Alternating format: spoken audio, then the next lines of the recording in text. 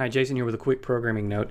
There will not be an episode of the 515 next week as we're welcoming our new senior pastor, Reverend Scott Dornbush, and next Sunday will be his introductory sermon, which you can hear on this very podcast channel. And speaking of which, we're also spinning the 515 off onto its own channel, which you can find by searching the Apple, Google, or Podbean podcast apps. Just search for Kingwood UMC, and you'll see the traditional sermon series on this channel, and also new channels set up for the Vine sermons and for the 515 podcast. We'll hope you add them all to your podcast feed and keep listening while you're in the car, out and about on your earbuds, or however you choose to listen. We really appreciate your taking the time to join us each week, and we can't wait to get back to our regular schedule in 2 weeks. As always, thanks for downloading. Hello and welcome to the 515 podcast.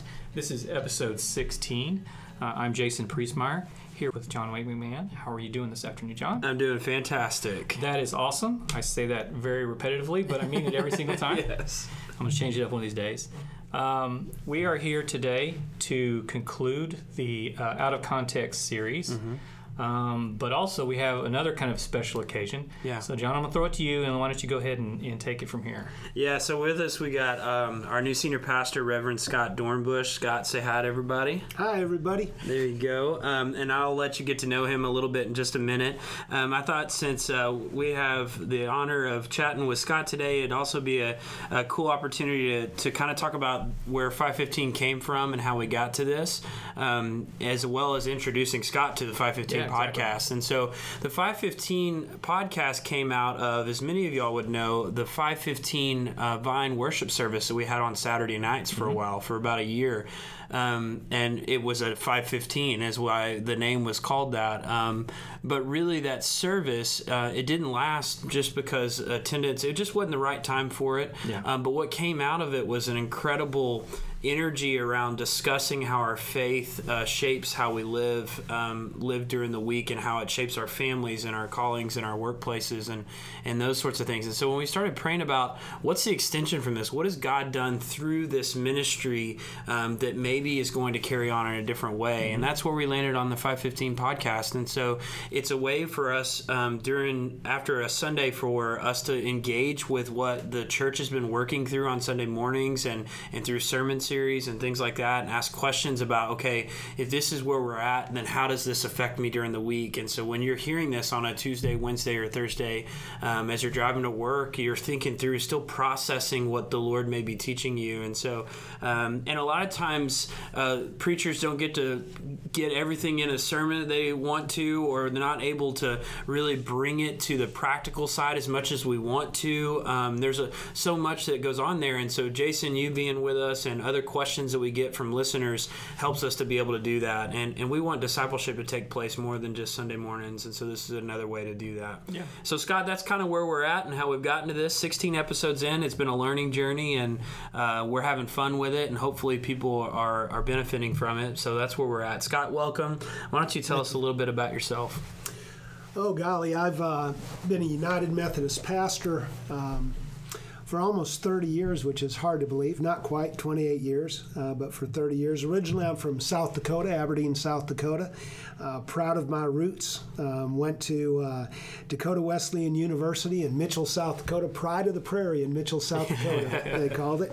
I moved to Texas after graduating in 1985, and worked with a not-for-profit corporation up in Bedford called Celebration Shop, and I was basically a booking agent and fundraiser for a guy that was a songwriter and storyteller, a Christian folk singer.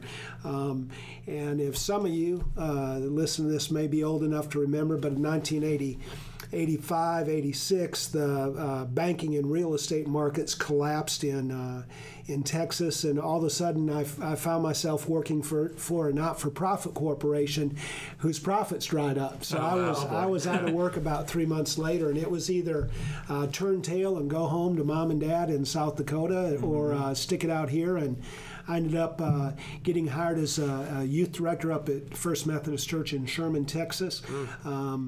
And I did that for a year and a half, and then began seminary at Perkins School of Theology at Southern Methodist University.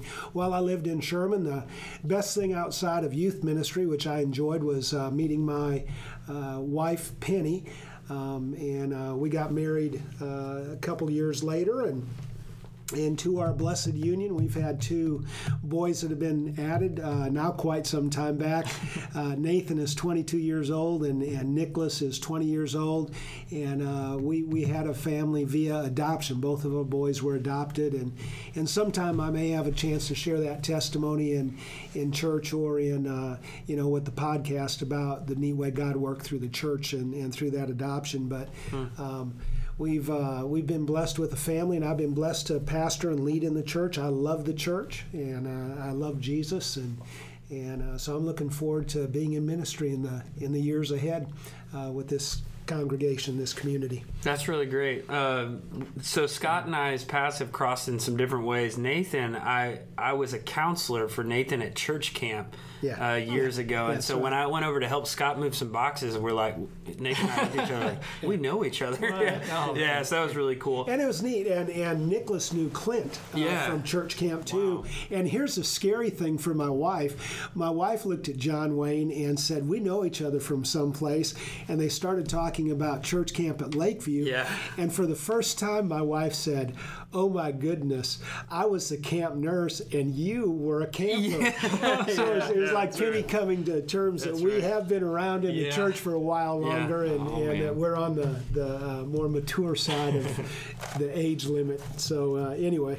Well, that's fantastic, Scott. Thank you for so much for being here with us today. You bet. I'm looking forward to serving with you and excited about what God's got in store for us in this new chapter and next stage in the life of KUMC. So it's going to be fun and really looking forward to it.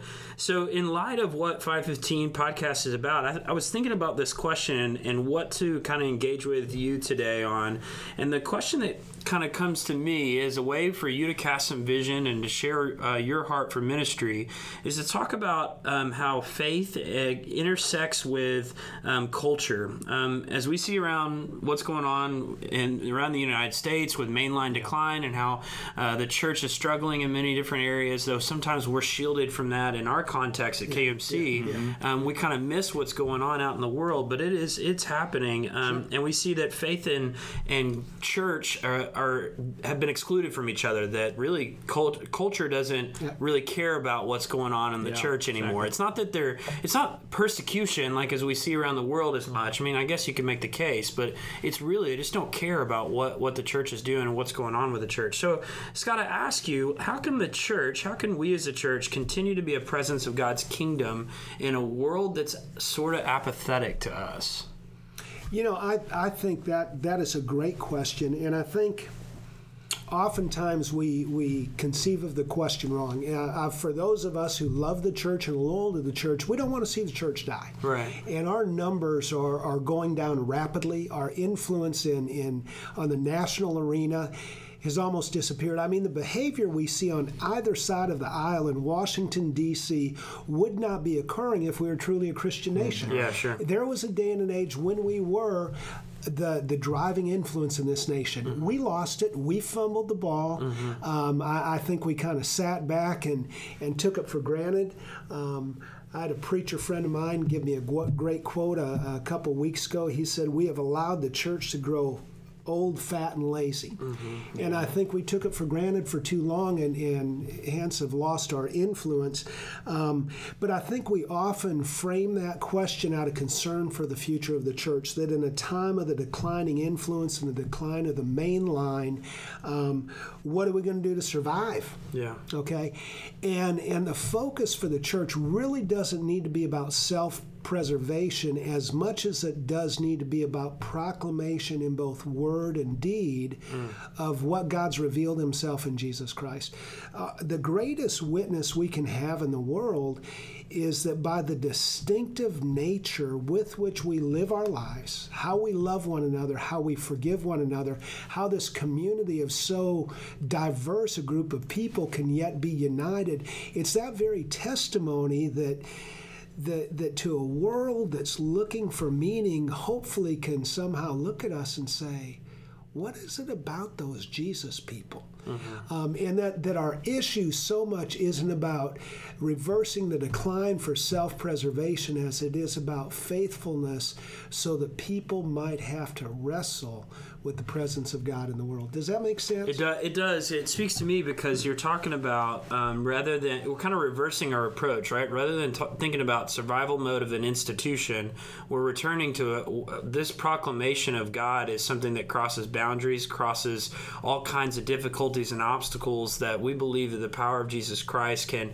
again return us to this place where we can sit together and be united by the power of the Holy Spirit. And so I think that speaks in some cool ways, and it helps for us to reverse kind of let's quit hanging on to this so hard that we miss some of the great opportunities that may be created in a new and fresh way. Yeah, there you go. And it's in our Wesleyan roots, right? We see Wesley, when the institution's not getting it right, to go back to what's the central message of who we are and what's important, and we begin sharing that message in coal mining fields and at bars and things like that. And so you see that movement as well in our roots. So I think that's really cool, and I like that. I like that a lot. The other question I wanted to ask you, Scott, since we're doing this out of context series, and we just closed this out this past Sunday, we looked at 1 Corinthians chapter 10. We wrestled with this actually kind of a quote that doesn't really apply to anything in Scripture, that God will never give you more than you can handle. And really that comes from 1 Corinthians chapter 10. And so I hope that if you weren't with us Sunday, check out the sermon podcast and hear some of that going on. But 1 Corinthians chapter 10 actually talks about idolatry all over the place. And so Paul is warning the church in Corinth to not fall into the same traps that the Israelites had over the history. And we won't go into all of that, but he's referencing Exodus and Numbers, and when the Israelites are quickly forgetting the God that brought them out of slavery, that rescued them, and replacing him with material things or lustful things or lustful pursuits or satisfactions that are short-lived. Or they're grumbling about not having comfort and food. Yeah, they don't have the right food anymore, right? I'm sick of this manna. So with all of that said, we live in a time where we're not falling into traps of golden calves and having to worry about manna right now. So Scott, if that's the case, then where does idolatry rear its ugly head up in our life and experience? Present itself to us now. Sure, and idolatry, for those that might be hearing that word and thinking, what in the world does that mean? I mean, idolatry is essentially putting something before God or making something your God. And it goes back to what we were talking about a little bit earlier, John Wayne, about having lost significant influence in culture. People seek meaning in different ways and in different areas and in different places. There are those that seek it through success in business. There are those who seek it through success financially. There are those who do indeed seek it through their sexual exploits. I mean, it gives them a sense of greatness, and it becomes the focus of their life. When in a sense, as Christians, our response to idolatry, and we can slip into it ourselves, putting something before God. I mean, for preachers, we have a much higher than necessary need to be liked than more than 90% of the general population. So our temptation is to, instead of being faithful to God, is let's keep the church happy. That's exactly right. And so popularity or people liking us can become an idol to us. So there's a variety of things. And idolatry begins when we put our faith, our desire, and our trust in something else to give us meaning rather than God. I think the Christian way of life that challenges that is, by seeking God daily, by humbling ourselves, by realizing that we're not perfect, by confessing, by trying to live differently, by having Christian brothers and sisters that we can discuss things with, and I think one of the big things in America is the way we lose our money, or the way we use our money, I should say. That tends to be a tracking for success.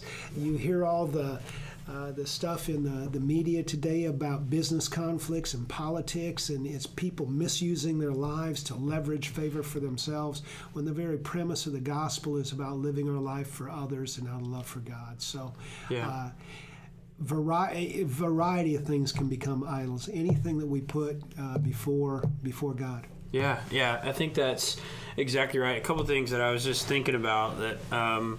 One was I was reading some of the early church fathers and talking about the passions that attack our souls, like the passions that attack our mind, and one of them is pride, and pride leads to that idolatry. Where and the cool thing, the reason I want to bring that up is because it's something that, as the church fathers talk about, it's something that fights against us with deception like every day. And so not being connected to the source of life, to God, we start to fall into that deception pretty easily without even knowing. When things are good, I'm not worried about what else is going on, and pride begins to set in really easily and slowly. And the second thing that I grab onto is community is so important. That's why we talk about that, right? Yes. Brothers and sisters that are helping point our eyes towards what's important, that we can process things and talk through things, and that we can be vulnerable with each other, so that I'm thankful for the guys that I can look at and they can ask me questions about how I'm treating my wife and what's going on in our life and how I'm pursuing the Lord. So I think that's really important. And it also, John Wayne, I'm glad you mentioned the importance of community, because community oftentimes in our discussion and shared faith corrects misinterpretations or false thoughts about faith. And let me say, because I think one of the best witnesses we as Christians can make is in our families. Okay? And Scripture can be interpreted, or I think misused in such a way for the family, when to put the man in a strict relationship over and above the woman, okay?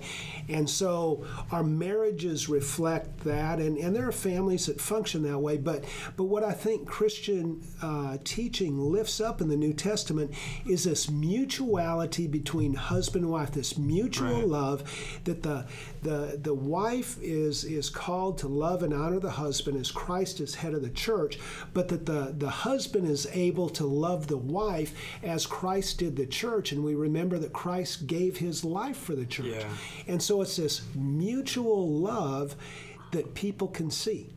And so I think that's a practical way we as Christians, and let me tell you, there aren't any experts in marriage, there aren't any experts in parenting, just veterans. Okay? And so we're all going to make mistakes, but when we do, we forgive and love each other as Christians do, and we get up and learn from the mistakes and go on. But the Christian way of life is a distinct and unique way of life. We may have people look at us, think we're a little bit different. That's okay. We are. We're called to be different. Yeah, we're peculiar people. We need to be comfortable with it. Yeah. And I can affirm that, John Wayne. You're very peculiar. Yeah, he's in here checking out my office and looking at all the weird stuff around here. So, Jason, how's this resonating with you? Any questions or anything that you have for us? I was taking notes during the sermon, and every time I'd finish writing one of my questions, you would answer it. So I was like, man, this podcast is going to be super short because all of my questions kind of got taken care of for me. But when we were just talking, I was thinking back to that community thing and how too many times I think, we're like at work, we find that we have kind of a fear of having to defend our faith to people because it's so common for, you just look online at whatever anybody's talking about on the internet. It's usually not religion and faith. Yeah. It's about all the other cool stuff, the iPad and the phones and the different things that making fun of the politicians because they deserve it a lot of times. But but too often, people will say, well, I don't really need God because I can be good on my own and I can do good things for people. I don't need this whole other thing telling me I need to do it. And then that kind of can turn its way towards, why do you think it's such a big deal, So maybe I can ask, why do you think, or what's a good answer for someone like me to have prepared? I don't even want to say prepared because that sounds like it's a canned response, that you're trying to just rib somebody like that. But what do you think you could say to the listener for kind of to allay that fear of feeling like they've got to be have just the right quip or come back? Or well, I think we talked about this actually as we're doing sermon planning for a series that's coming up, so I'm excited about that. But I think one of the quick ways that I always tell people, I love the scene, this visual of Thomas not wanting to get too excited about this prospect of Jesus being resurrected, right? And Jesus coming and showing Thomas his scars, right? And that's where he believes. And I think sometimes we as Christians are called to show people our scars, to show those places where the Lord has healed us, and to say, I maybe don't know exactly what you're going through or what's going on in your life, but I've experienced a God who can heal and who can resurrect and who can bring peace and chaos and things like that. And so that's always like a easy way for me to relate to other people, to talk about, man, I know that life is difficult and we've gone through some other things. And so that's always an easy one for me. It's a come and see invitation, like what we were talking about, right? That there's more to life than what you're walking through. And I hope that you be open to that. So that would be my quick answer. You have anything to add to that, Scott? Well, I would just, I think the hard thing is consistency in life, and as a disciple, as a Christian, we need to try to be consistent. And so if people are already looking at us and boy, you're a little bit different, and if we continue down that path, and it demonstrates a consistency that our lives, there is something more to life. And the more to life is not necessarily living it like everybody else. Part of me as a pastor, I've learned over the years, sometimes I don't have to defend God, but just continue to try to follow God, and that people will see that. Penny and I talked in our last church when we were leaving. Several of the guys came up and told me point blank, they said, "Thank you because you saved my marriage." Now, one of the guys, I had done marriage counseling with, he and his wife, and was a part of healing that marriage. There were several guys that came up that said that I had never discussed their marriage with them. Oh, wow. And what Penny and I, as I talked, I said, "Honey, I don't understand this." And what she said is, "Scott, it's not anything you did, but it's what they saw. It's how they saw that we interact and how we love each other. And in them observing that, it challenged them and it changed them." Okay, not to say I'm the best husband in the world, okay, but as compared to the offerings on the street a lot of times and that stuff. And so it is to say, again, the consistency of a life lived sometimes speaks its own sermon, and sometimes we don't have to defend God.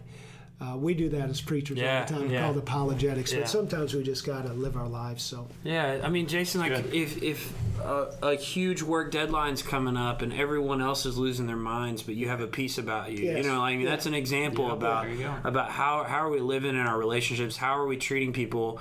My wife works with a whole bunch of women, and so we always we joke about when others are talking about each other, like how are we doing that? It happens at church, right? It happens on the church staff.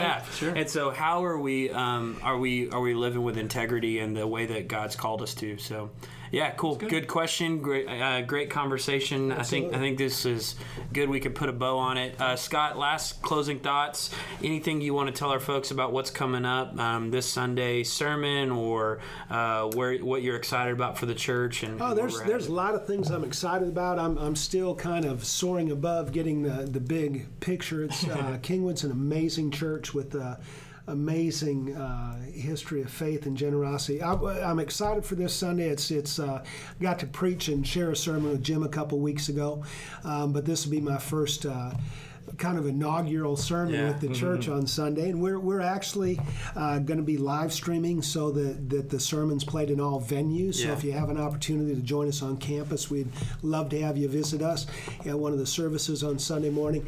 But this is an inaugural sermon, and what I want to do is talk about our ministry together. And I've been working on this sermon, as you can imagine, for a couple weeks, and still putting finishing touches on it. But some things that I think reflect the state of culture we're in America, the challenge to the church in general in this country, and the challenge to us, and how we'll live faithfully in addressing those. So I'm looking forward to Sunday, looking forward to getting to know and love this congregation more, and I sure hope you guys like and learn to love me. Awesome. That's great. All right, friends, one last announcement that I want to put before you. We're starting a new channel for the 515 podcast, and so this episode will be on both channels just to get it right, but starting starting next week, when you open your podcast app and search for Kingwood UMC, there will be a channel for the traditional service, for the Vine service, and for the 515 podcast. That helps us so you're not getting a million of those sermons in one screen, and you can be able to follow the ones that you're looking for. And so we just hope that that's helpful for you. Always, we're open for feedback, so check in with us, email me, or any way on social media, any way you can get to us. We love to hear from you. All right, friends, thank you so much. Thanks, Jason. Thanks, Scott. Hey, good to meet you all. All right.